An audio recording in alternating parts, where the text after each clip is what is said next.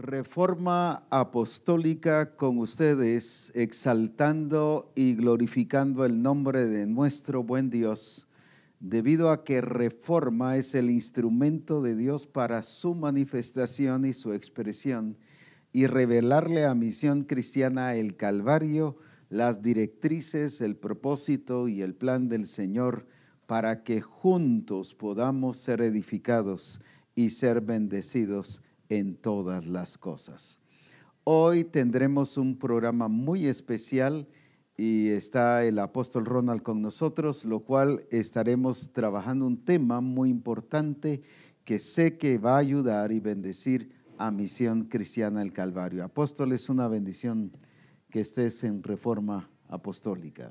Muchísimas gracias y es un privilegio nuevamente estar aquí en Reforma y poderles saludar y bendecir y sobre todo pues que juntos escudriñemos y veamos lo que el Señor nos está hablando a Misión Cristiana el Calvario y hacia dónde nos está llevando. Qué rico es entender la voluntad de Dios y qué bueno es para la misión que estemos atentos a lo que el Señor pues por medio de Reforma va encauzando a toda la misión hacia el cumplimiento de lo que Él ha trazado para nosotros. Qué hermoso es ver cuando uno llega a las diferentes congregaciones o reuniones con pastores y todo eso, el cumplimiento de Dios en lo que Él ha dicho que haría con Misión Cristiana el Calvario. Así es. Pero verlo ahora como un hecho, verlo ahora una realidad.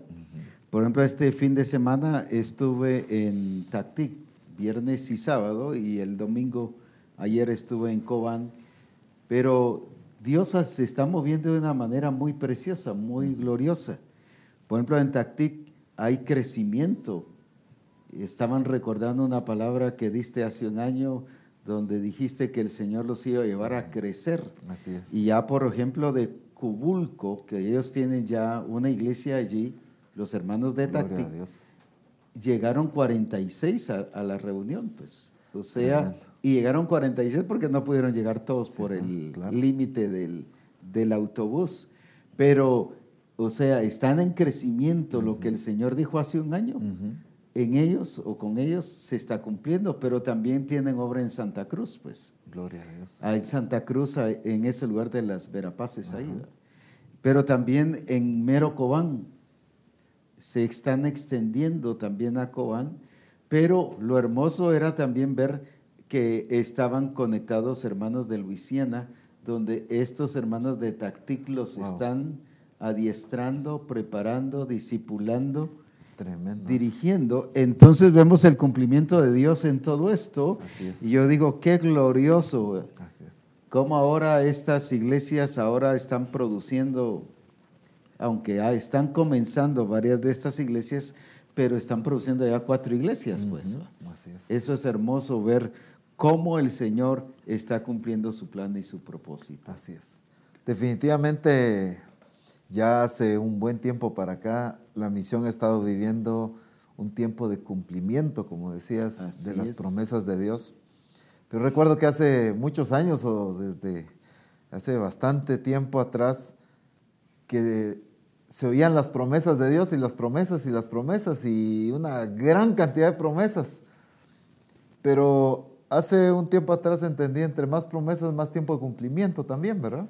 Y ya estamos en ese tiempo de cumplimiento. Estamos viviendo ese tiempo. Estamos disfrutando una gloria de Dios muy linda en todo ámbito, en todo aspecto, ¿verdad? Multiplicación de discípulos, madurez, entendimiento, multiplicación de iglesias, en fin, transformación, no digamos, el hambre en la gente que solo el Espíritu Santo lo ha estado despertando.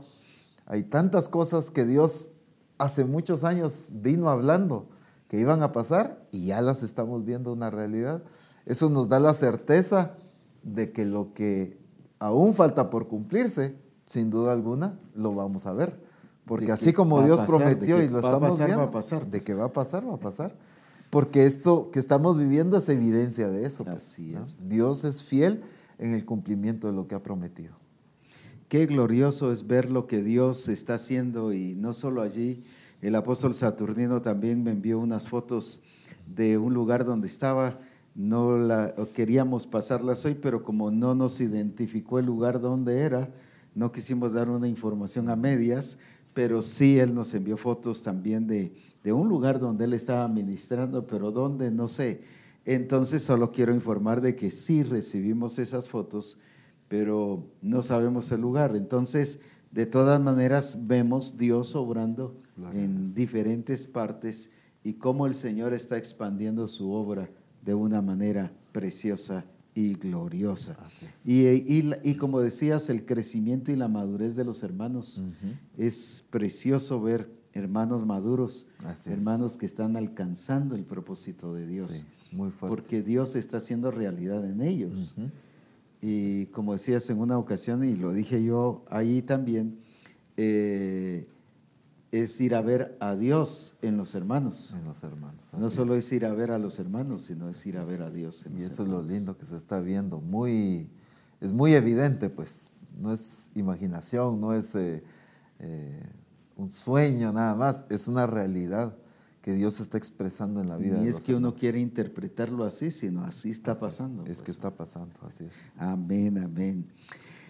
Hemos estado hablando sobre la parábola de la levadura. Y nos ha estado enseñando tantas cosas gloriosas que realmente debemos aplicar. Y precisamente no es solo una enseñanza para saberla, sino es una enseñanza para aplicarla, porque dice que así es el reino de los cielos. Pero encuentro aquí a esta mujer que dice, otra parábola les dijo, eso está en Mateo 13 y versículo 33. Otra parábola les dijo, el reino de los cielos es semejante a la levadura que tomó una mujer y escondió en 3 medidas de harina hasta que todo fue leudado. Se ha estado hablando mucho acerca de esta levadura y de cómo el Señor se expresa y se manifiesta y nos leuda y cómo somos pasados por el fuego para edificarnos, no por dañarnos ni por castigarnos, sino porque Él está formando su imagen en nuestra vida. ¿Por qué? No porque el fuego sea el que nos transforme, sino que es el fuego.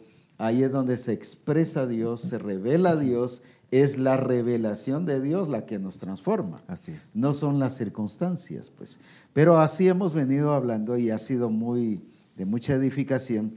Pero ahora el Señor nos está hablando acerca de esta mujer, una mujer trabajadora.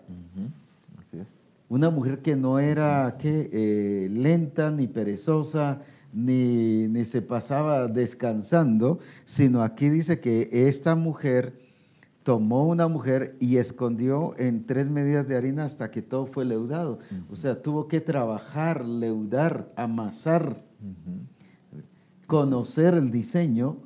O sea, su trabajo se basó en lo que debía de hacer y lo hizo exactamente hasta que lo convirtió en pan. Entonces, lo que vemos aquí es que el reino de Dios es de gente productiva, de gente trabajadora. Así es. Esa es otra de las verdades que nos está enseñando en esta parábola de la levadura. Y es que es sorprendente cuando vemos le damos un vistazo a las parábolas. El alto porcentaje de las parábolas tienen que ver con dinero, productividad, dar, todas tienen que ver con eso. La mayoría tiene que ver con eso, ¿verdad? La parábola del sembrador, esa es productividad. Cosas prácticas, sí, cosas reales. Pues. La parábola del tesoro escondido, la parábola fue y compró, vendió y compró, porque valoró eso, en fin. Esta parábola en la que Dios nos ha estado hablando de la levadura, una mujer, como decías, productiva. Y en fin, encontramos muchas parábolas que tienen que ver con la productividad, pero como la religiosidad nos hizo hacer a un lado la productividad financiera, la productividad laboral y solo la productividad espiritual, orando más, sirviendo más, adorando más, en fin. Nos enseñaron a ser productivos espiritualmente. Aunque en realidad pues entendemos que todo es parte de lo espiritual, Sí, lo ¿verdad? espiritual abarca todo, es integral, ¿verdad? Pero hacemos la diferencia solo por el entendimiento de lo que se nos enseñó muchos años atrás. No, pero productividad ya en lo laboral, en lo económico, en todo, eso ya es una mentalidad muy materialista. Y tenemos que tener una mentalidad muy espiritual. Entonces, eso nos hizo ver todas estas parábolas que obviamente tienen que ver con aspectos del Las reino espiritual, espiritualizamos, ¿verdad? ajá, pero tiene que ver con aspectos de productividad, de trabajo. ¿Verdad? Aunque aquí el énfasis está en la levadura, pero no deja de enseñar que en el reino de los cielos es gente productiva, gente que sabe usar el talento y la habilidad que Dios le ha dado, como en el caso de esta mujer, pues. Cualquiera o un buen porcentaje de nosotros, sin duda alguna, pudiéramos pensar ahorita, tan fácil es comerse un pan, pero no sé hacer un pan. ¿Verdad? Ajá. O sea, pero Muy entonces diferente, es pues. muy diferente. Quizá todo el mundo disfrutamos comernos un delicioso pan, pero no todo el mundo sabemos hacer un pan. Esta mujer sabía usar esa No capacidad, solo se comía el pan, sino sabía sabía usar el pan. usarlo, era productiva en eso. Era Entonces, productiva. vemos que el reino de Dios es semejante a esto. O sea, hay principios en el reino de Dios que nos hablan de productividad, de aplicar la habilidad, el conocimiento, la destreza que Dios nos ha dado. Y como en este ejemplo pues tan precioso que el Señor nos ha venido hablando de esta mujer que usa, que ejecuta, que produce. ¿Verdad? 3 medidas, dice, 3 cantidades, hayan sido libras, hayan sido arrobas, hayan sido quintales, a ver, pero 3 medidas, dice. O sea, ella estaba produciendo ese pan. ¿Verdad? Nos enseña que era una mujer que no estaba pensando en poquito, sino estaba pensando en bastante. Así es. No era como para decir, bueno, voy a hacer ahorita unos panes para nosotros para comer. No, se ve que el plan era hacer bastante pan, pues. ¿Va? Así es. Entonces, o sea, ahí viene lo que estabas diciendo de productividad. No era solo como para resolver un problema de una cena, de una comida, sino era precisamente porque era productiva. Y es que aunque quizá más adelante lo ampliamos, pero aquí nos enseña que en el reino de Dios la gente debe ser productiva, no solo consumidora. Decíamos hace un momento, la mayoría comemos pan, pero no sabemos producirlo. Entonces, aquí nos está enseñando de esta mujer que sabe producir, no solo consumir. No puso el Las dos ejemplo. cosas hacía. Sí, hacía las dos cosas. Obviamente ella consumió esto, pero producía, ¿verdad? Mientras que hoy en día el cristiano es más consumidor que productor. Ajá. ¿Verdad? Y eso es lo que Dios está corrigiendo en nosotros. Eso es lo que la religiosidad ha hecho Así en la es. iglesia y lamentablemente ha venido de generación en generación, Ujú. porque todo, como decías hace un rato, lo hemos espiritualizado. Así es. Solo aunque no es esa parábola, pero por ejemplo la parábola de los talentos, ¿verdad?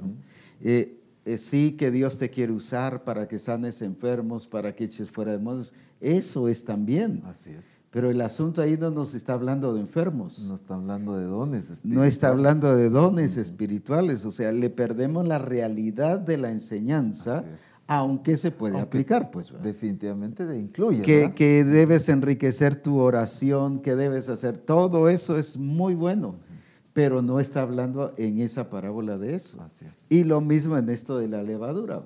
La podemos espiritualizar, pero no es de espiritualizar, porque cuando el Señor dice el reino de los cielos es semejante, no está espiritualizando, ni está simbolizando, sino lo está aplicando, Está aplicando. para que conozcamos una verdad que tenemos que hacer.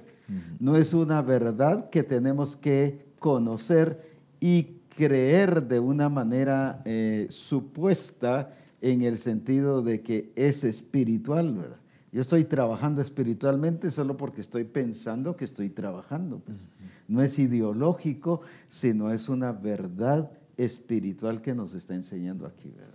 Si vemos otras parábolas, por ejemplo, la del hijo menor, el hijo mayor, o como comúnmente se conoce el hijo pródigo.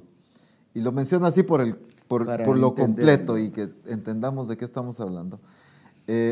regularmente vemos, y muy cierto, la actitud de un padre recibiendo, perdonador, honrando, viendo el arrepentimiento, la reacción del hijo, pues el entendimiento abierto de regresar y pedir perdón, en fin, muchas cosas correctas definitivamente, pero muy poco vemos la productividad de un padre. Ajá. Tenía para dar herencia. El hijo lo que recordó es que aún hasta los empleados del papá tenían abundancia de pan. O sea, era un buen jefe. Entonces, en realidad la parábola, aparte de muchas otras cosas, Nos está enseñando hablando esas verdades. productividad. Que la religiosidad nos ha puesto un velo para no verlas. Así es. La parábola de aquellos dos hijos que el padre los llama para que fueran a trabajar en su viña, ¿de qué está hablando? De productividad, de enviarlos a trabajar. En fin, muchas parábolas La tienen del que ver con sembrador eso. nos habla de productividad. De productividad, pues, de uno que sembrar. produjo Así a es. 30, a 60 y a 100 por uno. 100 Pues. por uno. Así es.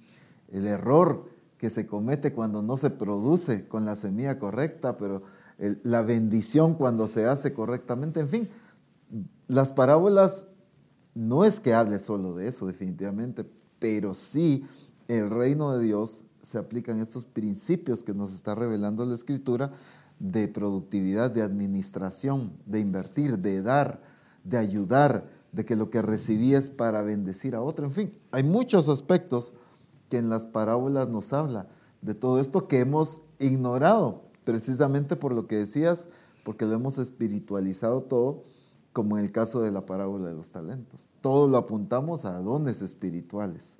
Multiplique ese don de lenguas que tiene, multiplique ese don de profecía. Dios le dio ese don, ¿y qué está haciendo? Y sí tiene que ver, por supuesto, hay que multiplicar esos dones. Pero esa parábola específicamente No está habla hablando de eso. finanzas, Sí, pues. habla de dinero, habla de inversión. Bienes, banqueros. Así es. Entonces está Menciona hablando, términos así, pues. es muy clara la parábola, pero lo hemos espiritualizado todo. Y por espiritualizar todo, hemos dejado de ver esta parte financiera y productiva que también es espiritual. Claro. Es parte de la expresión de la naturaleza Dios es de el Dios. dueño del oro y de la plata y no por Así eso es. deja de ser espiritual. Deja de ser pues, espiritual. Él es productivo, él es trabajador. La y no por Escritura eso dice deja que de al ser. Señor se le dio riquezas y no por eso perdió su espiritualidad y su Exactamente, consagración y ya no dio la talla por eso, pues, sino Así es. más bien con eso dio mejor la talla, pues, ¿verdad?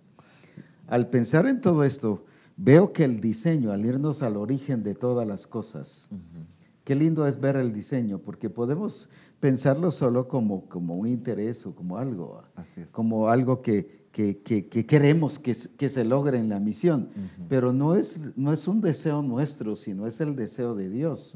Es lo que Él trazó desde antes de la fundación del mundo. Por ejemplo, cuando dijo, hagamos al hombre, en Génesis 1:26, y hagámoslo a nuestra imagen y semejanza. No solo hablando de su personalidad, sino hablando de que es un Dios trabajador. ¿Qué es lo que nos viene narrando desde el versículo 2 en adelante, o del 1 al 2? Crió Dios los cielos. Es un Dios creativo, es un Dios que trabajador, es un Dios productivo, es un Dios que ordena todas las cosas, es un Dios administrador. Entonces, cuando dice, hagamos al hombre a la imagen y semejanza, ¿de qué está diciendo? Hagámoslo al hombre y a la mujer trabajadores. Así es. Que ordenen las cosas, que administren correctamente las cosas. Y cuando vemos en el 28, y los bendijo Dios y les dice, fructificad y multiplicad, pero ahora ¿qué les dice? Señoreen, pero señoreen ¿qué cosa? La tierra, señoreen los peces, señoreen el mar, señoreen en todo lugar y sojuzguen la tierra. Y sojuzgar es administrar. ¿A qué los puso?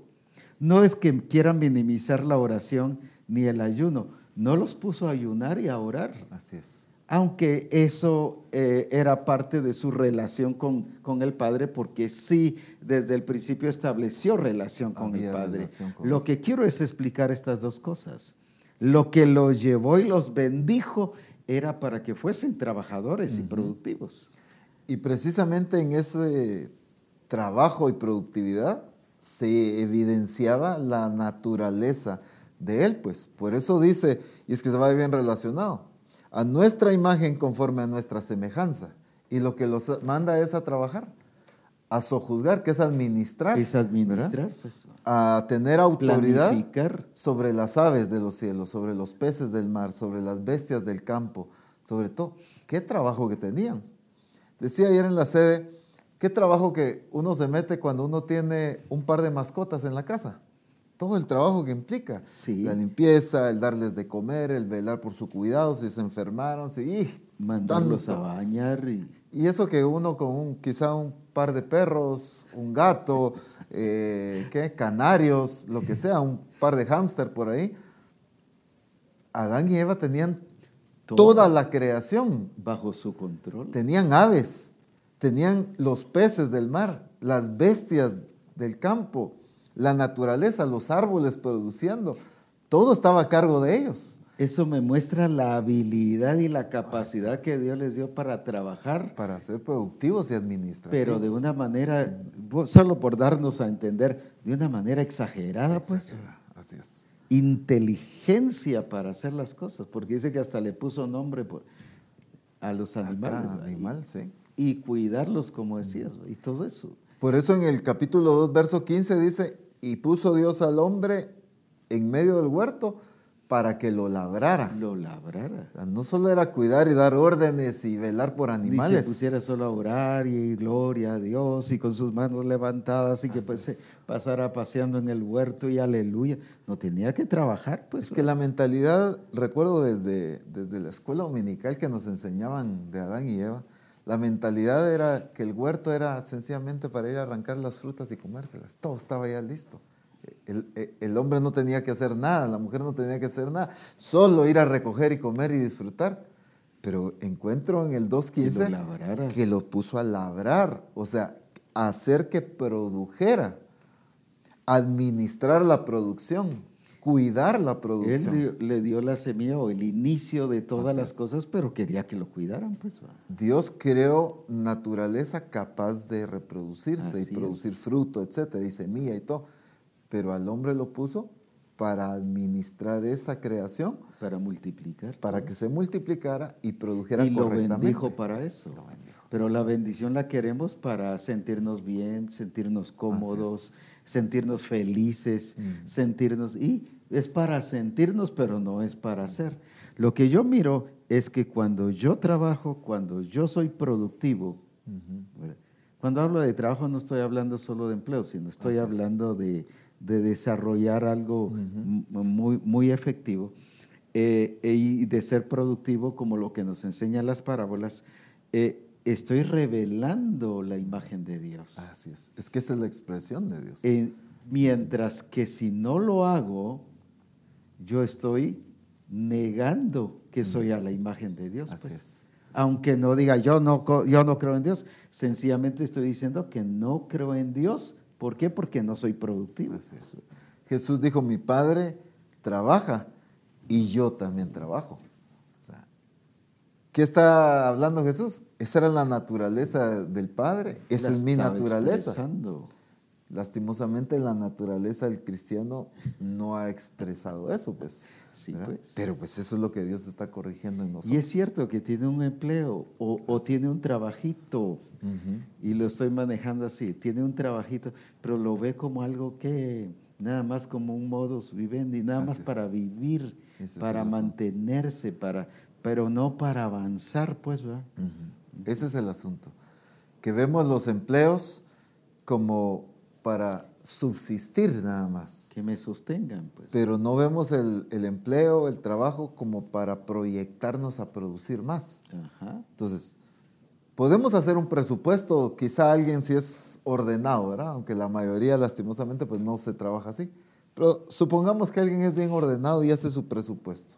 Él gana, me voy a inventar, $1,000 al mes. Estoy inventando una cantidad. En renta, en pago de luz, internet, agua, supermercado, en fin, se le van, $700, digamos. Estoy inventando cantidades. Los $300 que me quedan a gastar. Vamos a comer, vamos aquí, vamos allá, compremos ropa, compremos aquí, paseemos, Y esa es la mentalidad Pero de la termina el planificación. mes o inicia el otro y está en cero. Lo Pues. mismo, está en cero. Sí, pues. ¿Por qué? Porque la mentalidad es pago lo que tengo que pagar, las cuentas, y lo que me queda, gastar. Y algunos ya están en cero desde los 15 días. Desde los 15 días. Pero, o bajo cero, pero porque ya lo deben. ¿quién trabaja con la mentalidad de que estoy produciendo? Es cierto, tengo que pagar lo que corresponde, pero una cantidad voy a invertirla para que ésta produzca más, o la voy a ahorrar para juntar una buena cantidad y luego emprender un negocio, multiplicar ese dinero. Nadie. ¿Por qué? Porque lo que se piensa es en pagar las cuentas, que es subsistir, y en consumir lo que nos quedó de ganancia, pues.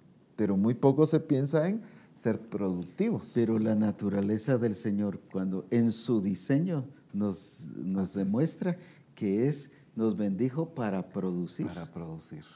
No para subsistir. Porque si esa fue la idea del pueblo de Israel cuando llegó a Canaán. Era tierra que fluía leche y miel. Dice que los racimos que hasta tenían que llevarlo entre 2, 3 personas un racimo, pues. Y era una tierra productiva. El Señor les dio todo ahí. Lo único es que era, como decías, la idea de la iglesia a veces que piensa solo agarrar y comer. Cuando sintieron ya no tenían nada. Pues. ¿Por qué? Porque no tenían la mentalidad de la verdad de la naturaleza de Dios, que era revelar y expresar productividad. Así es. Y es que tenemos que entender la función de lo que Dios ha llamado a Misión Cristiana del Calvario al establecer el reino de Dios. No solo es más cristianos, sí, que obviamente va a implicar eso, ¿verdad? Es glorioso y va a pasar. Pero el establecimiento del reino de Dios es mucho más amplio que gente reconociendo el señorío de Cristo, que gente bautizada. Es mucho más amplio. Ese es el inicio para algo. Pero, por ejemplo, Dios ha llamado a Misión Cristiana del Calvario a transformar la cultura, a corregir las deficiencias de nuestra cultura. Pero esa tarea se la hemos dejado al gobierno, a las entidades. Pero no hemos entendido. A las ONG y tantas cosas. No hemos entendido que a nosotros como iglesia nos corresponde corregir las deficiencias de la sociedad. Por ejemplo, las sociedades hoy en día, en nuestros países latinos se da muchísimo, aunque en todos lados, ¿qué es lo que afecta a la economía, por ejemplo? Que hay gente produciendo y gente consumiendo, ¿verdad? En toda economía se da eso. Los que producen y los que consumen. El problema es cuando en nuestros países hay más gente consumiendo que produciendo.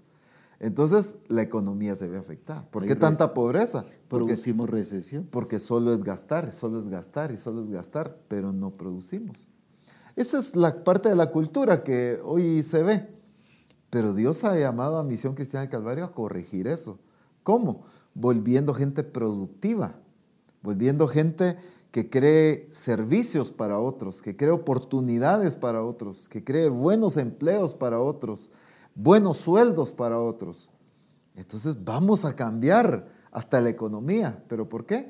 Por la mentalidad de la expresión de la naturaleza de Dios, claro, en todo aspecto, pero resaltamos esto en el aspecto de la productividad, gente productiva. Pero hoy en día el cristiano es sencillamente consumidor. Hablabas o has hablado muchas veces de la diferencia de empleo y trabajo. Sí.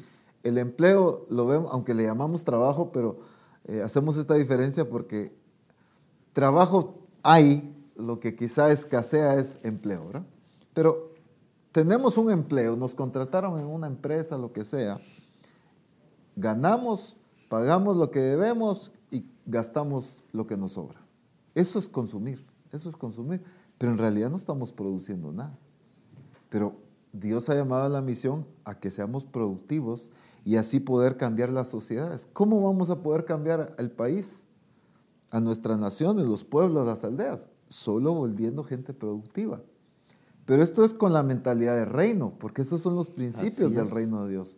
Con la mentalidad de la expresión de la naturaleza. Y es que los principios del reino de Dios es la expresión de la naturaleza de Dios. Eso es. no es otra cosa. En resumen, ahí está. Sí, ¿verdad? eso. Los principios del Entonces, reino. ¿qué nos está enseñando aquí en la parábola de la levadura con esta mujer? Que es la expresión de Dios. Así es. Y yo veo a una mujer que estaba viendo ahora que lo que estabas mencionando, el problema es que la gente está buscando oportunidades o esperando oportunidades. Y recuerdo que una vez estaba en una barbería cortándome el cabello y en eso oigo a personas hablando ahí, dices que ya no hay empleo, pero tampoco hay oportunidades y empiezan a decir, "Sí, pero si oportunidades hay. El problema es que queremos que nos las den". Ese es el problema. Ahora, esta mujer que nos enseña, ella no esperó que el gobierno le diera oportunidades, que el gobierno le comprara pan, por ejemplo. Ella no esperó que la demás gente o sus amigas dijeran, mira, pone una panadería y nosotros te vamos a comprar el pan. No, ¿qué hizo esta mujer? Esta mujer fue ella la que fue no solo productiva, sino ella fue la que inició. Así es. Ella misma creó su oportunidad. Sí.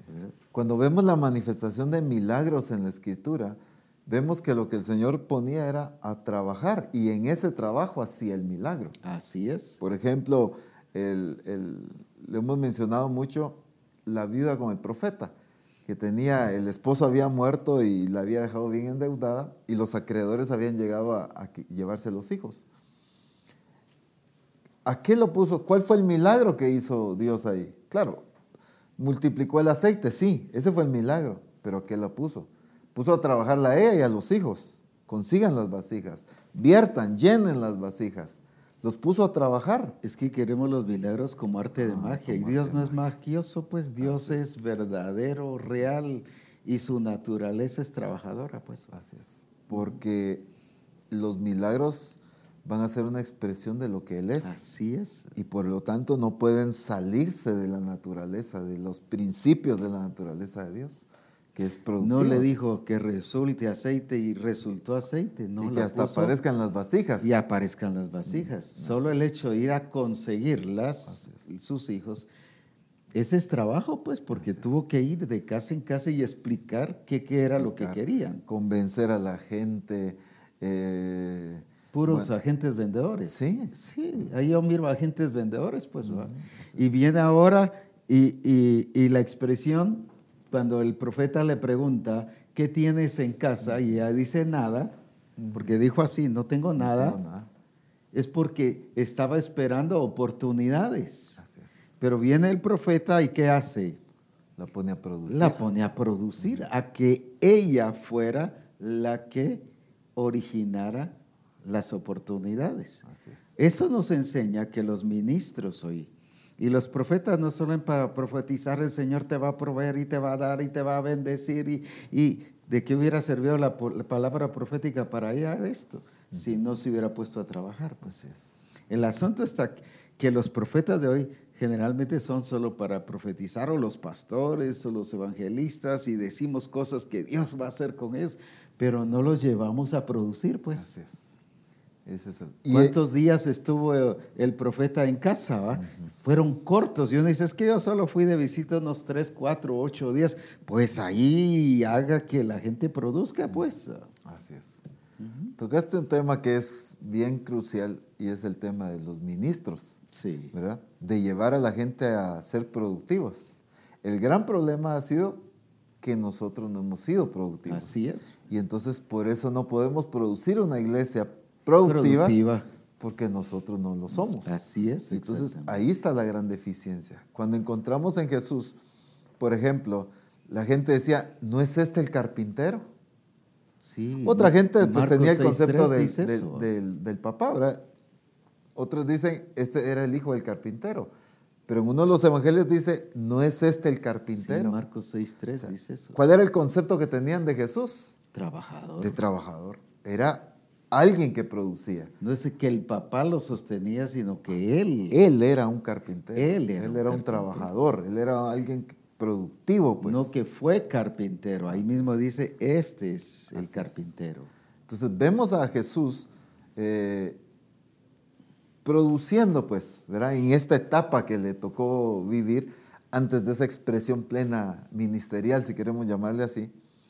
Pero el problema es que se nos enseñó, o por muchos años se manejó el concepto de que el ministro para servir a Dios tenía que dejar todo. Yo recuerdo que en una ocasión Falta de fe, le decían a uno. íbamos en un viaje a uno de los departamentos de Guatemala y nos sentamos a platicar con un hermano que en esos próximos días iba a iba a ser lanzado a pastorear una iglesia. Y recuerdo que te decía, pues apóstol, ya en tantos días yo me voy a pastorear y gloria a Dios, y ahorita estoy viendo cómo vendo mi negocio. Y recuerdo que le dijiste, ¿y por qué vas a vender tu negocio? Pues es que me voy a ir a pastorear. ¿Y qué tiene que ver? Le dijiste. Pues es que como voy a ser pastor no puedo tener un negocio. ¿Y dónde dice eso? Le decías. Y entonces se hizo reaccionar a este discípulo que iba a empezar su ministerio pastoral, porque la mentalidad de él era que le había costado iniciar un negocio, ya tenía un negocio, pero para irse a pastorear tenía que vender eso, deshacerse. Y esa es la idea que se ha fomentado en la iglesia. Pues. Cuando se le corrigió y se le enseñó, no. Mantén ese negocio, pon a administrar a otras personas y tú dedícate al ministerio, pero que esto te produzca. Y ahorita es un hermano muy productivo en su negocio, pero tiene una iglesia muy linda. Así es. Muy preciosa y gente muy activa. O sea, eso no le restó. No le restó. Ni la iglesia le restó tiempo para su trabajo, ni el trabajo para la iglesia. ¿Por qué? Porque tiene que ver, porque esa es la expresión de Dios. Pues. Exactamente. La religiosidad ha hecho un daño a los ministerios, envolvernos realmente, pues claro, hay un trabajo ministerial que se hace, ¿verdad?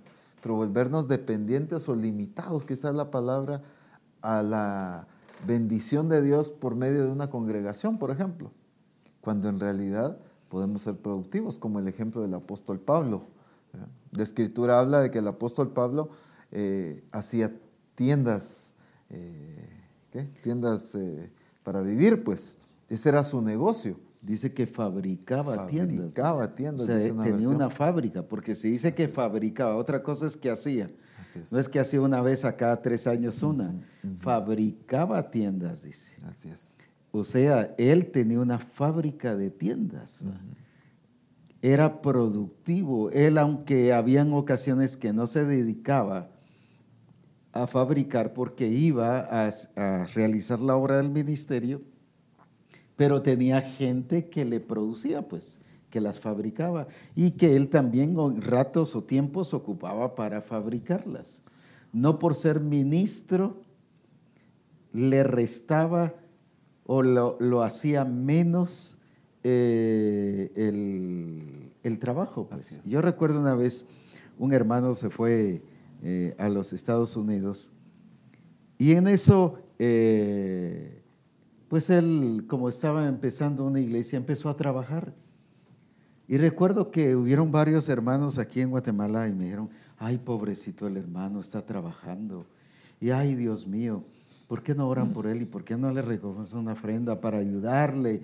Y pobrecito el hermano. Y todos lo miraban como pobrecito el hermano. Cuando yo dijo, ese hermano nos está dando testimonio de que es productivo, pues. Ese no es pobrecito, ese es bendecido por Dios y está expresando su bendición de Dios. Claro. Claro, el gran error sería descuidar el ministerio por dedicarse a esto, ¿verdad? Pero en el caso del apóstol Pablo, vemos un hombre dedicado totalmente. Para mí el vivir es Cristo y el morir es ganancia. O sea, entendemos que todo lo había refutado pérdida por el eminente conocimiento de Cristo. Vemos a un apóstol Pablo con sus prioridades bien claras, declaradas, bien establecidas. Pero en Hechos 18:3, y lo leo en la Nueva Traducción Viviente, que esa era la expresión que mencionabas, dice, Pablo se quedó a vivir y a trabajar con ellos, porque eran fabricantes de carpas al igual que él. Eran fabricantes de carpas al igual que él. Y eso no le quitó su prioridad de Dios, porque él lo vio que esa era la expresión de Dios. Pues, así es. Y eso, por eso es que en algunas iglesias él podía decir, no me ayuden. No quiero ser carga para ustedes. Pues que era alguien solvente, pues. ¿Por qué? Porque producía, ¿verdad?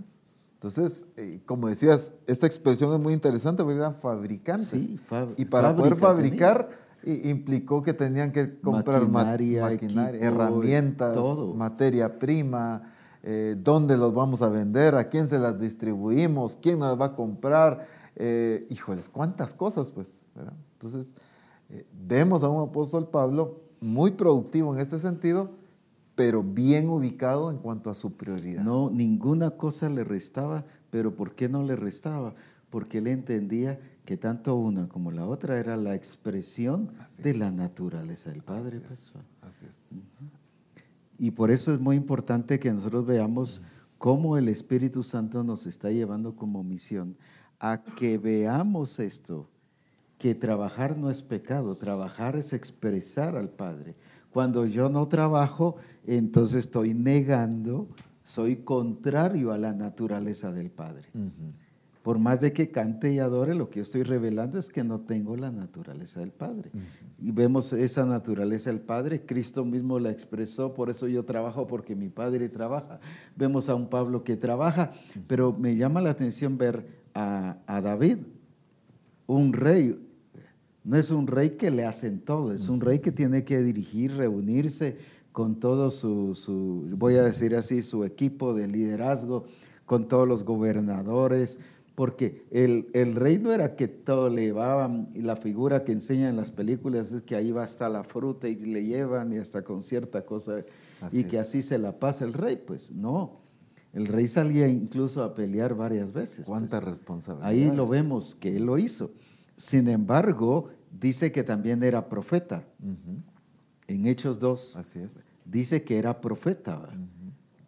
Pero siendo rey, siendo profeta, todavía fue productivo, pues. ¿Por qué? Porque él entendía que esa era la expresión de Dios. Y yo veo 11 administradores que él tenía. Para mí son 11 empresas que él tenía. No para mí, porque veo que tenía miles y miles de ganado y miles de ovejas, miles de cabras. No eran 5 cabras, pues. Así es. No eran cinco vacas las que tenía, pues. Esas una persona se las podía cuidar. Pero ¿por qué tenía 11? Al ver todo eso, eso significa que cada uno de ellos estaba dedicado a miles, no a cientos, sino a miles, ¿verdad?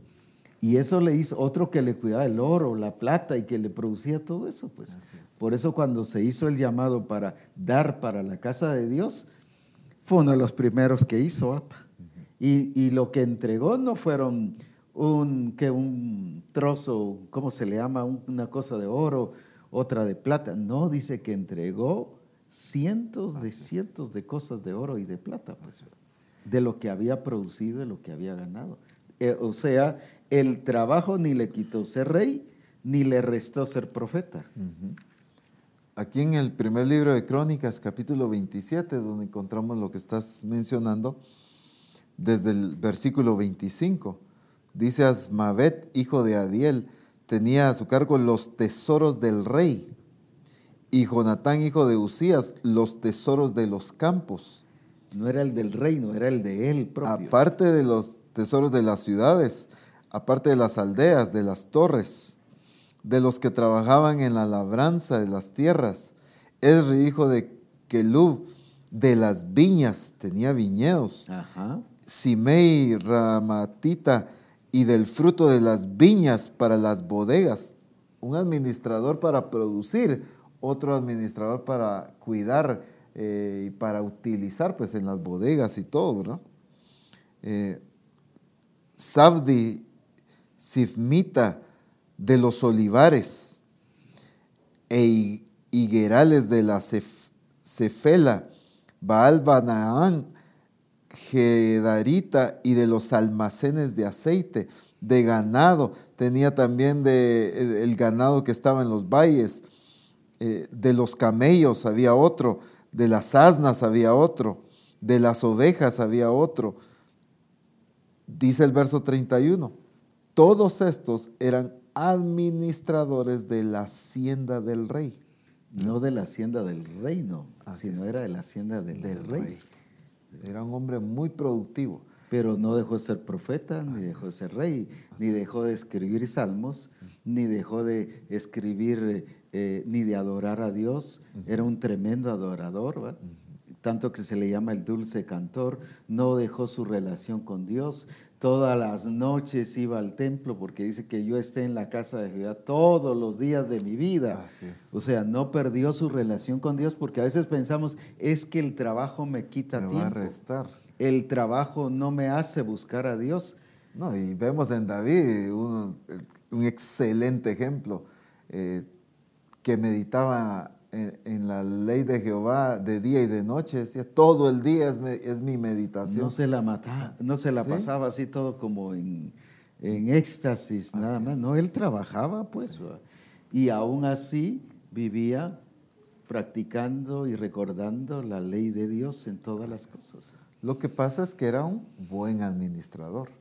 Entonces, el gran problema que tenemos que corregir es el ser malos administradores. Claro, de recursos, de tiempo, de todo, ¿verdad? Él, como era un buen administrador, tenía gente que le trabajara, gente productiva, gente eficiente, obviamente, y él poder administrar su tiempo correctamente. Cuando supervisaba, cuando pedía cuentas, cuando iba a ver los campos, cuando iba a ver el ganado, las ovejas, los viñedos, etc. Pero cuánto tiempo le dedicaba al Señor, a la palabra, al trabajo de rey, al trabajo de profeta, en fin.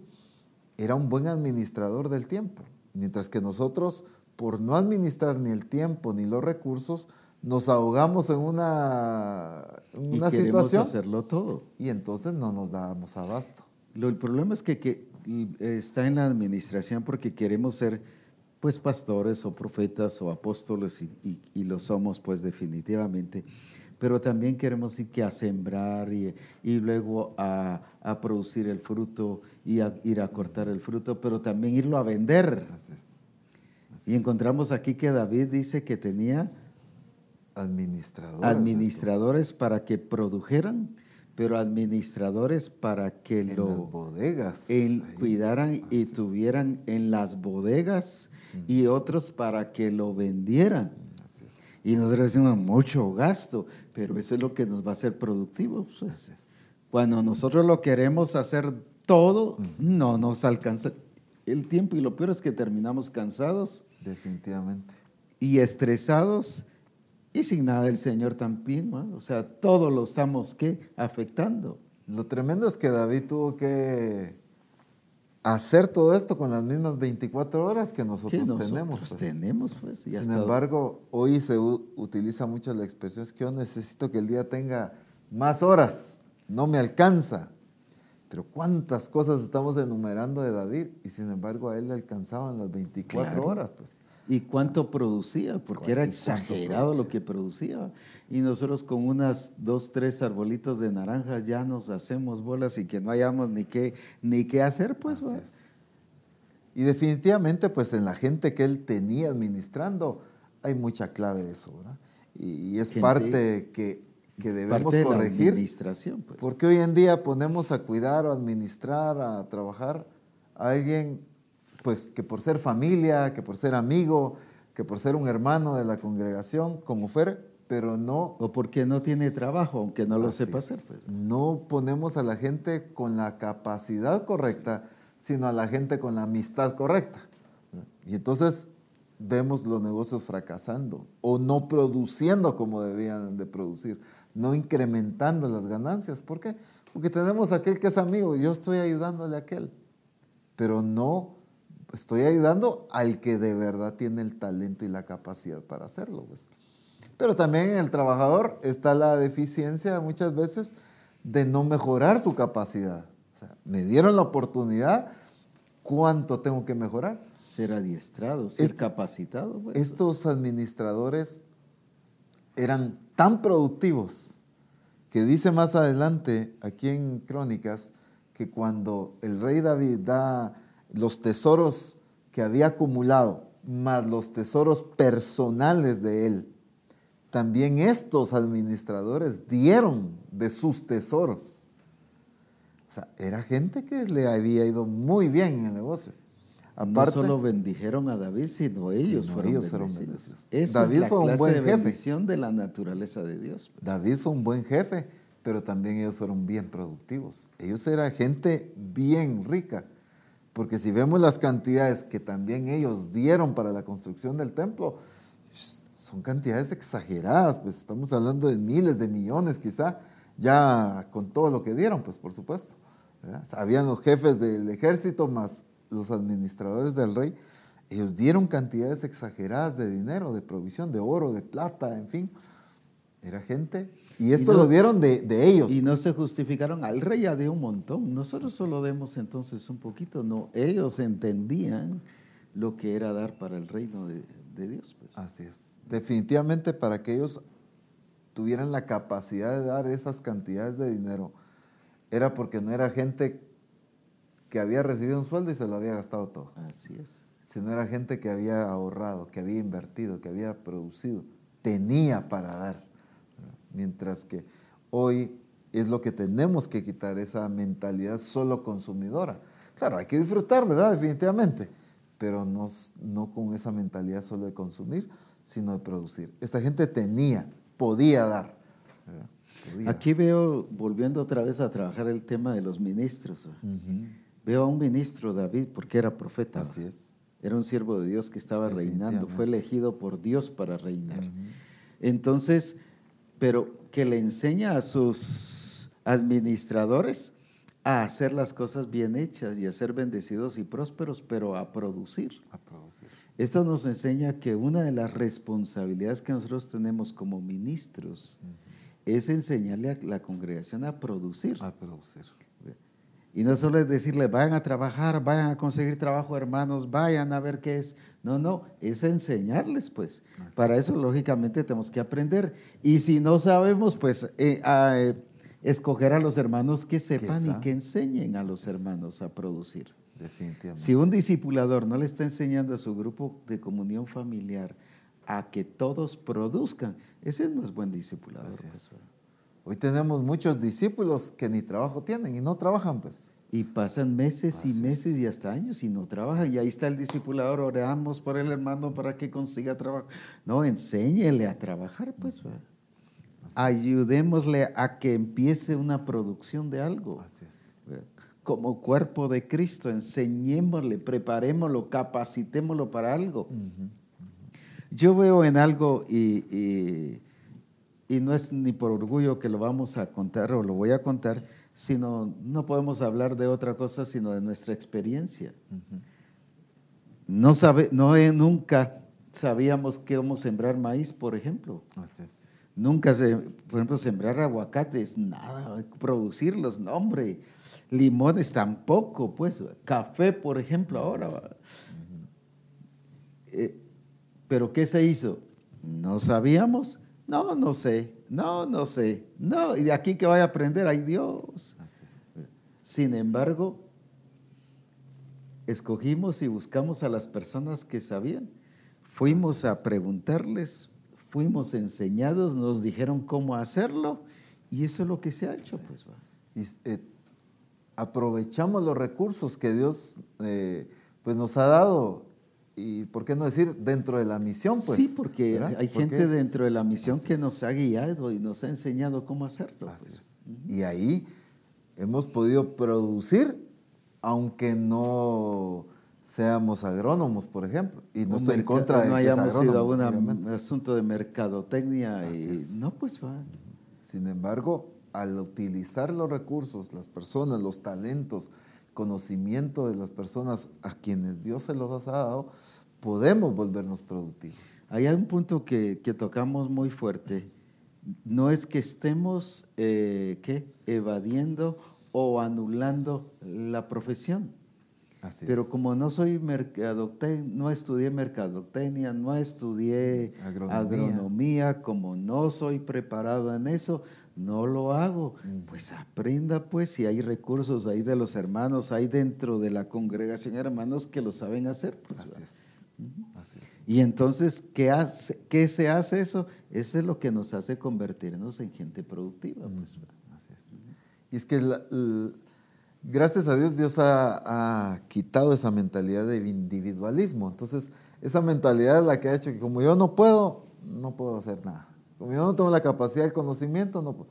Pero cuando me empiezo a ver como un cuerpo y veo que hoy hay otros miembros del cuerpo con la capacidad, pues hago uso de eso. Pido ayuda, pido asesoría, o hagámoslo juntos, emprendamos algo, ¿verdad? Ayúdame con esto, orientame. ¿Por qué? Porque somos un cuerpo. Claro. Y en Misión Cristiana El Calvario es un cuerpo bien fortalecido, con capacidades, con dones, con talentos, con habilidades, con tantísimas cosas. Hay riqueza. Pero mientras nos sigamos viendo individuales, ahí nos quedamos, pues. Porque quizá, como decías, no soy un agrónomo, ¿qué voy a poder sembrar? No soy un administrador de empresas, Y ¿cómo voy a pensamos en levantar los una empresa? 5, 6 u 8 años que tenemos que ir a la universidad. No, No, mejor me ¿para quedo qué? así. ¿Va? No, quizá yo no soy agrónomo, pero hay un hermano que sí. Hermano, fíjese que tengo este proyecto, ¿cómo me asesora? Ayudarnos ahí, colaborarnos y emprender, pues. O sea, sí tenemos el recurso. Lo que pasa es que hemos tenido esa mentalidad que decías hace un rato con la mujer que dijo, es que no tengo nada, no tengo nada. Cuando lo que el Señor llevó a esta mujer era a ver el recurso que tenía, a dejar de decir no tengo nada y a usar lo que sí había. Entonces yo puedo decir, yo no tengo un grado universitario, yo no tengo una cuenta bancaria de tantos miles, yo no tengo un conocimiento, pero ¿qué recurso tengo? ¿Qué recurso, qué habilidad hay, qué me rodea, qué Dios ha puesto alrededor de mí? Hagamos uso de eso, de esa oportunidad y esa capacidad con la que Dios nos ha rodeado. Lo que me sorprende es el entendimiento que el Señor nos está dando ahora, incluso a nivel de ministros. Por ejemplo, un ministerio profético haciendo que una mujer se convirtiera en empresaria. En empresario. Después de que estaba bajo cero, ahora resultó siendo una mujer multiplicadora. Y uno dirá, pero no, ¿ahí dónde se ve? Dice que pagó todas las deudas y no era 50 pesos que debía, pues, Así es. para que le quisieran Quitar llevar a a los sus hijos. hijos. Quiere decir que su deuda era grande. Y le quedó para vivir. Y le quedó para vivir. ¿Qué significa eso? Así es. Que se convirtió en ¿qué? En productora. Y en quizá, sin duda alguna, en la mayor distribuidora de aceite de Y ese la entonces. mayor distribuidora de aceite. ¿En cuántos días? Así es. Sí. Y de la calidad, pues, ¿verdad? Porque si vemos a Jesús, convirtiendo el agua en vino, ¿qué calidad de vino hizo? Claro. Este aceite no pudo haber sido el aceite más gacho, pues, el más sencillo. Este aceite tuvo que haber sido el de mayor calidad, porque fue Dios el que lo produjo, pues fue Dios que lo multiplicó.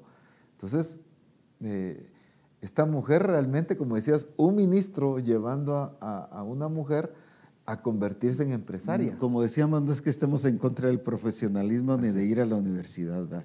Pero porque como no hemos ido, pensamos que no podemos. Pero a esta mujer, este ministro la convirtió en empresaria en pocos días. Así es. ¿Y cómo? Enseñándole a trabajar. Pues, Enseñándole a trabajar. ¿cuántas cosas podríamos resolver?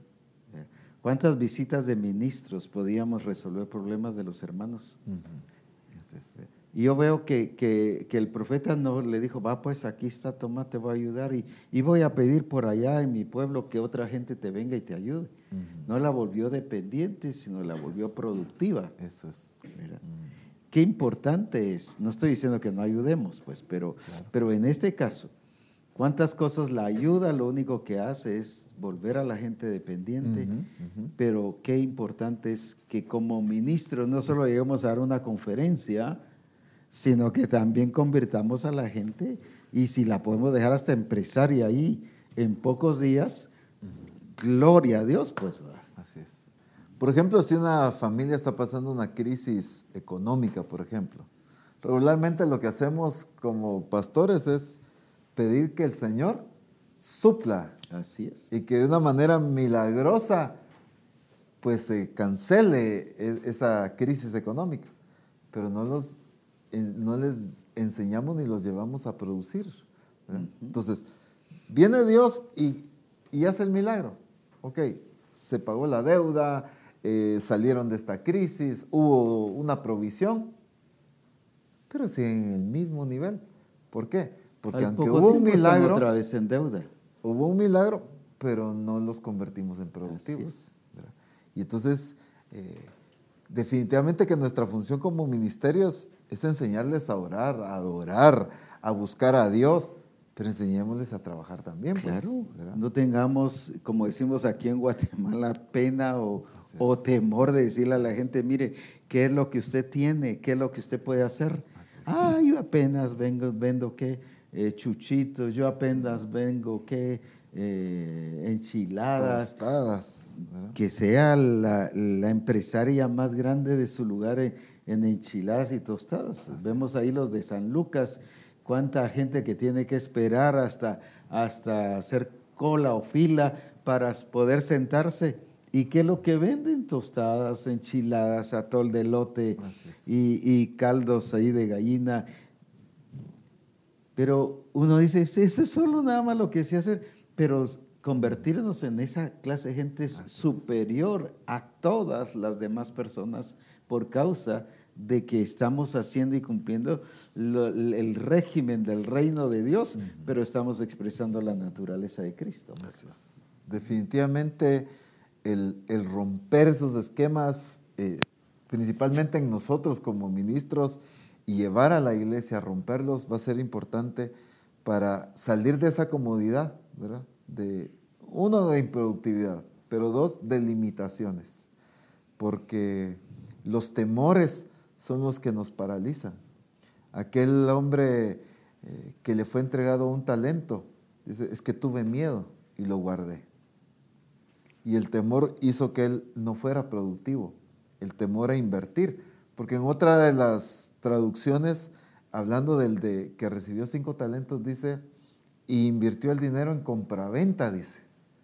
O sea, ¿cómo multiplicó ese talento? En comprar producto y en vender producto, porque Claro. una de las traducciones usa exactamente el término compraventa. Entonces, ¿qué es lo que pasó con el otro que no hizo nada? El temor hizo que solo guardara el dinero, no se atrevió a comprar un producto, no se atrevió a vender nada, no se atrevió a invertir, no se atrevió a nada. Y hoy ese temor nos tiene paralizados a muchos. El temor a si voy a fracasar, el temor a si voy a perder mi ahorro que tengo, el temor a... Pero es que tenemos que tener en cuenta que cuando Dios da la palabra, tenemos la bendición de Dios. Echar la red, les dijo Jesús a Pedro, y echaron la red a producir, pues. No les dijo, a ver, que aquí en este canasto ahora... Pongan las manos en las redes y ahorita son llenas en el nombre. No, pues, vayan, boga mar adentro y echen las redes. Los puso a trabajar.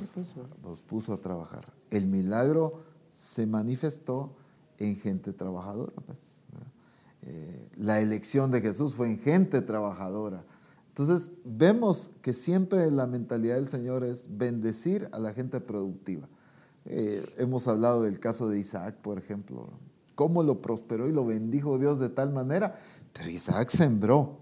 Isaac abrió pozos. A pesar de que tenía todo lo contrario. Todo lo contrario, las no había limitaciones. llovido. Había crisis a nivel mundial económica. Sí. Pero tenemos que entender que como discípulos de Cristo, la crisis económica mundial no nos rige.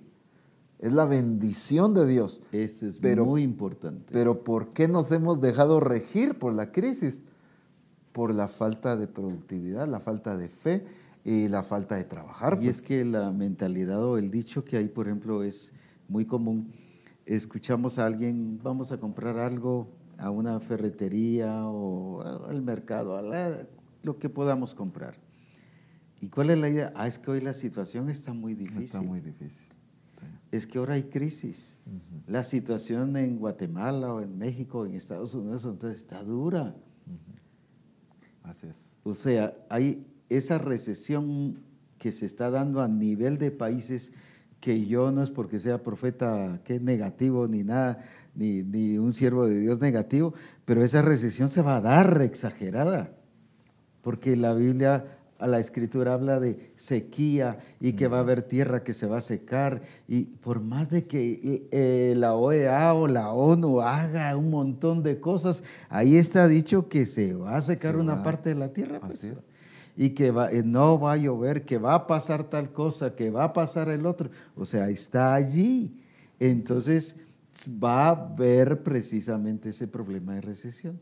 Pero como decías, a la iglesia no tiene por qué pasarle esa situación, aunque el lugar donde usted esté viviendo esté en crisis, aunque las cosas están viniendo para abajo, aunque haya que recesión en el país o esté pasando una etapa difícil, a la iglesia y a los hijos de Dios no tiene por qué pasarles eso. El ejemplo es el caso de Isaac y los filisteos. El asunto es que hemos visto esto desde la perspectiva de nada más porque soy hijo, automáticamente a mí me va a ir bien.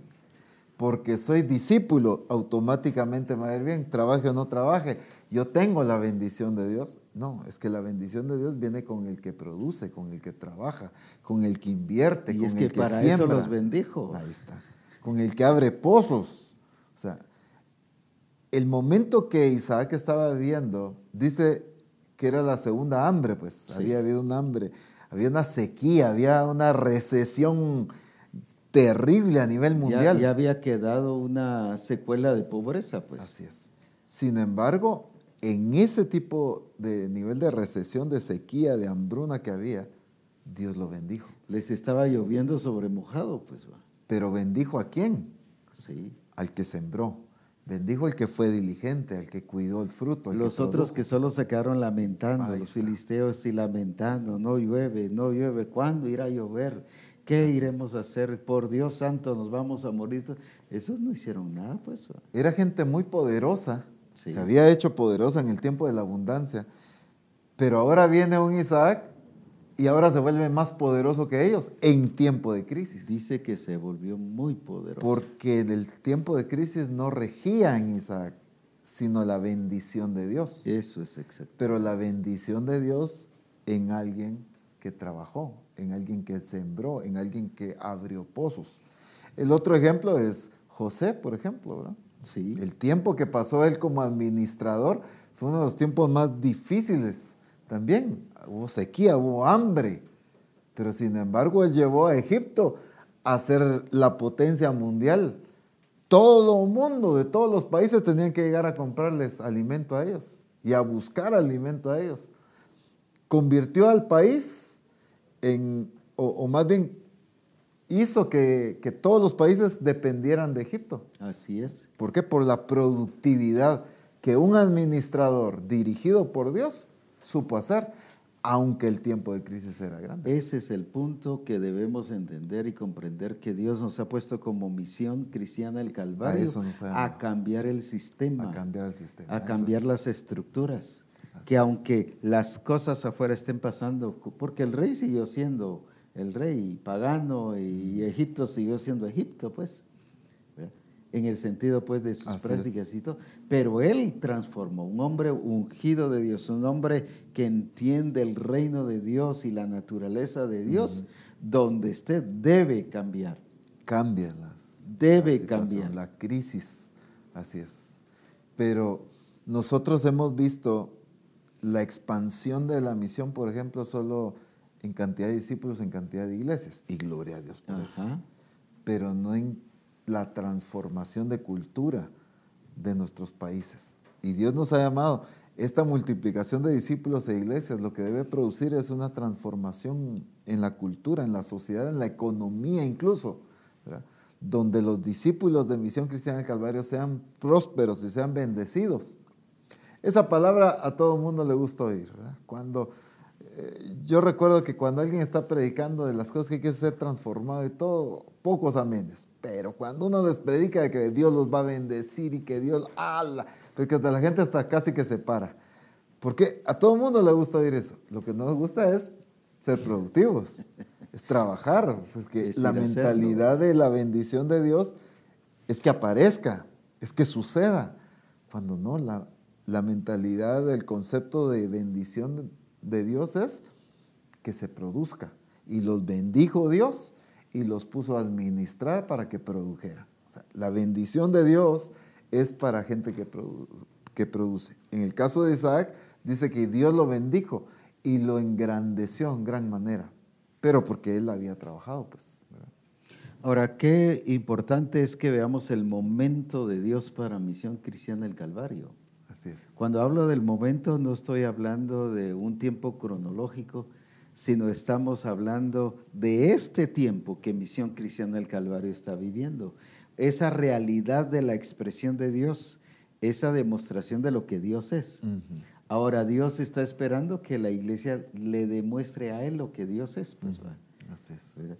Y que todo mundo pueda proclamar que Dios es eso. Entonces, cuando nosotros vemos, en primer lugar, Dios ha dado palabra de que Misión Cristiana del Calvario será demasiado próspera. Ha hablado de que millones y millones, incluso de dólares, serán manejados en, ¿cómo se llama?, en las cuentas de Misión Cristiana del Calvario. Y eso significa que no es a nivel solo de iglesia o la misión la que va a estar en sí, son todos los hermanos. Así es. Porque todos somos Misión Cristiana del Calvario. Entonces, esa bendición es hacia la realidad de toda la misión. Y ahora el asunto está que si nosotros cumplimos con lo que el Señor quiere y que entendemos que al hacerlo, al trabajar y ser productivos, estamos no solo cumpliendo una palabra profética, sino expresando la naturaleza de Cristo y estableciendo el reino de Dios en la tierra. Ahí está el punto crucial de la misión. Entonces, cuando nosotros entendamos eso, la gloria de Dios se va a manifestar y vamos a ver esa gloria. Así es. Y tercero, vamos a hacer que los mismos pueblos, naciones y reyes confiesen que el Dios de Misión Cristiana del Calvario es el Dios real y verdadero. Así es. El sábado, por ejemplo, predicaba en Tactic sobre Daniel 6, ¿va? Y cómo es que Daniel fue metido en el foso de los leones por causa de que no adoró la estatua que el rey había levantado, no adoró la imagen, sino que adoró a su Dios. Y él hasta con las puertas, las ventanas abiertas y todo, él no tuvo miedo, pues. Y él creía, y lo que él expresó ahí era esa soberanía de Dios y ese Señor. Pero me gusta al final, en los últimos versículos del capítulo 6 de Daniel, donde el mismo rey dice, teman todos, y hace un decreto, al Dios de Daniel que vive, habla de que Dios vive, y dice que vive, que permanece para siempre, y que nadie lo puede vencer, y que su dominio es en todo lugar. 4 cosas básicas que el rey dijo del Dios de Daniel. Ahora, ¿por qué lo dijo? No porque fue a un instituto teológico, no porque en la iglesia le dijeron que era Dios, es porque vio a Dios en la vida de Daniel. Vio a Dios en la vida de Daniel. Y entonces, ¿qué pasó? ¿Qué pasó? Él vio esa gloria de Dios al punto que entonces resulta expresando eso, dice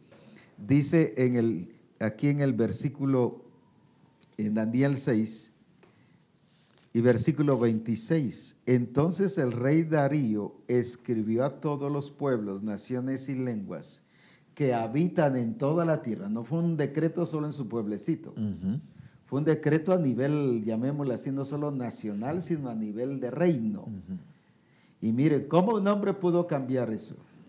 Paso sea multiplicada de parte mía, dice el rey, esta ordenanza, que en todo el dominio de mi reino todos teman y tiemblen ante la presencia del Dios de Daniel. Porque Él es Dios viviente. Ahí está que Dios vive. Y permanece por todos los siglos. No solo vive, sino permanece. Y su reino no será jamás destruido, invencible. Y su dominio perdura hasta el fin. Así es. Un rey expresando literalmente y expresando la realidad de lo que Dios es. ¿Pero por qué? Porque hubo uno que se lo reveló. Así es. Esa es la y en Misión Cristiana del Calvario no somos uno, somos miles y miles y miles. Imagínense todos en nuestro lugar revelando a este Dios. Así es. Que vive, que permanece, que es invencible y que domina hasta el fin, dice. O sea, no tiene límite, no tiene barrera, sino es un Dios que controla todas las cosas.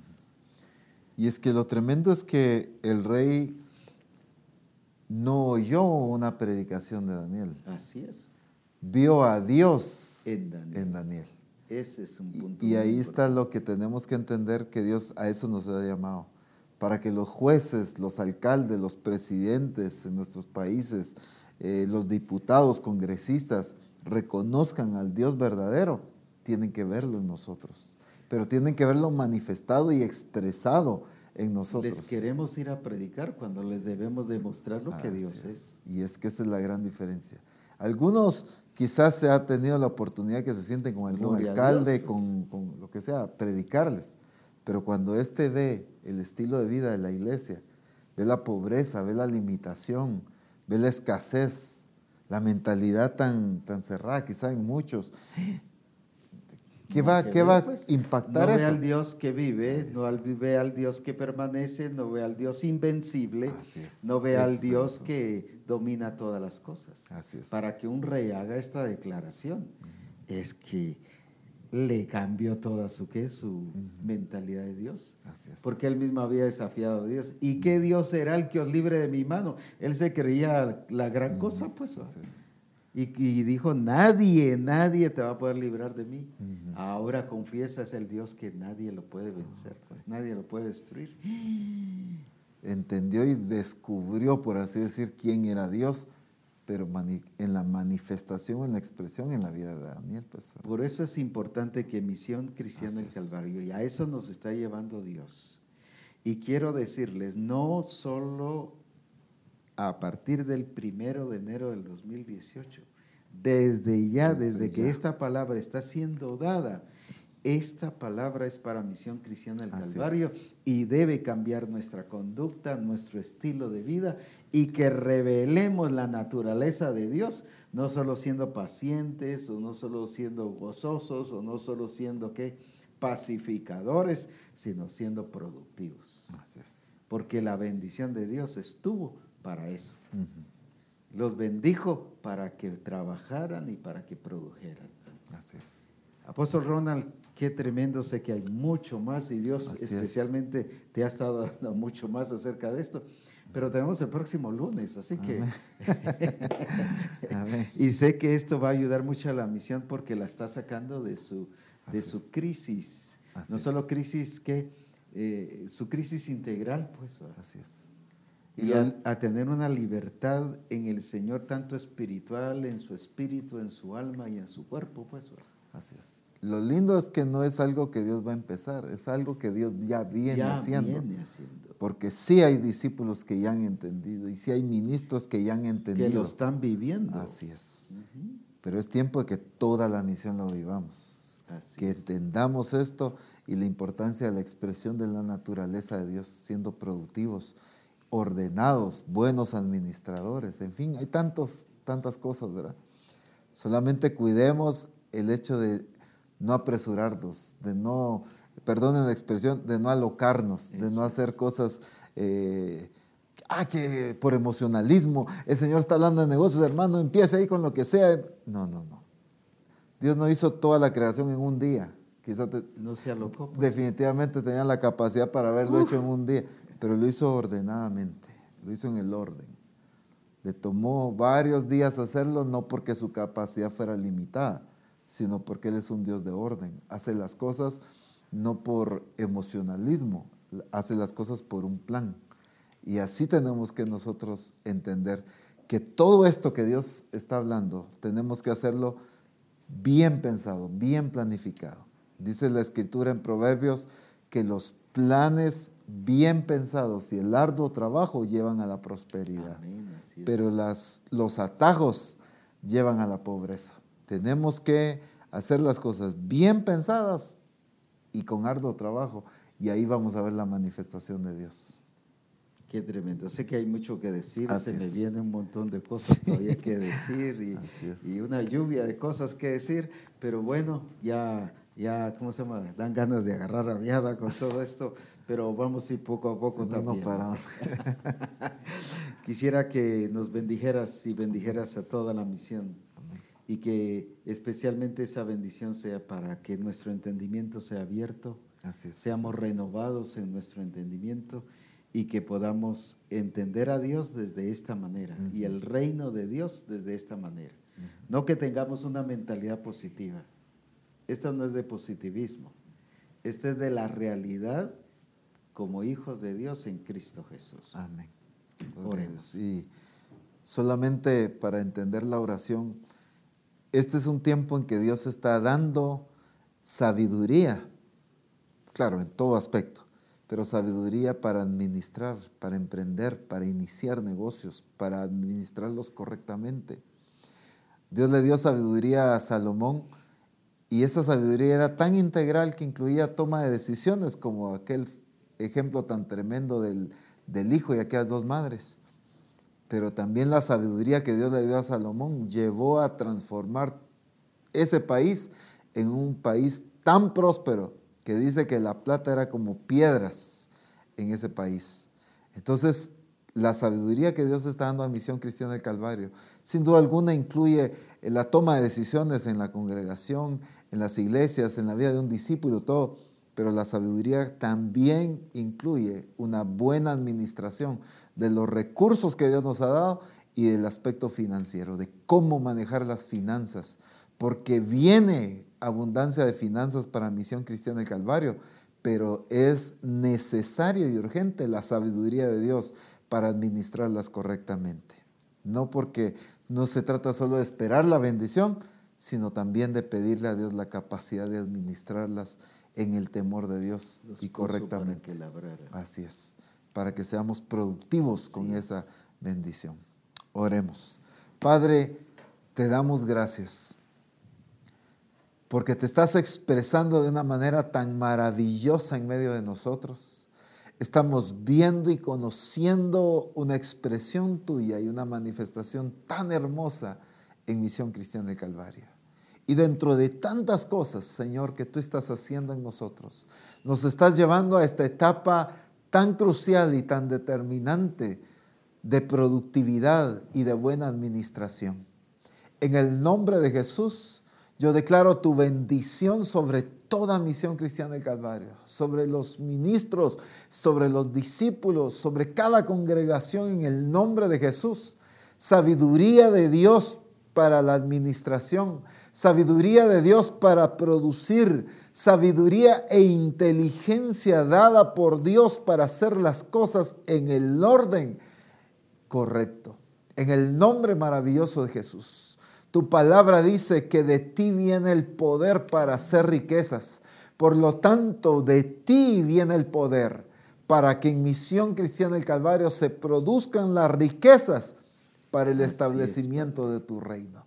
Que en Misión Cristiana del Calvario pueda ser la expresión de un Dios productivo, de un Dios ordenado, de un Dios trabajador, de un Dios que hace que las cosas sucedan y no que está esperando que sucedan. En el nombre de Jesús, gracias Señor, porque nos llevas a una mentalidad de producir, a una mentalidad de administrar correctamente, a una mentalidad no de quedarnos limitados y esperando que nos den, sino a una mentalidad de producir, de incrementar, de aumentar y de producir correctamente para ayudar y bendecir a otros también.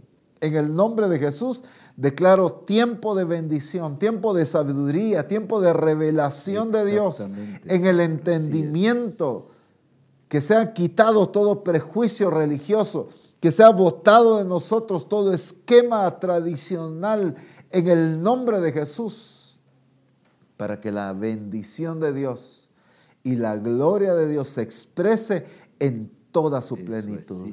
Sin duda alguna en el carácter, en todo lo demás, en la santidad, pero incluso la santidad se verá expresada en la buena administración también, y en la productividad y en el trabajo, en el nombre de Jesús.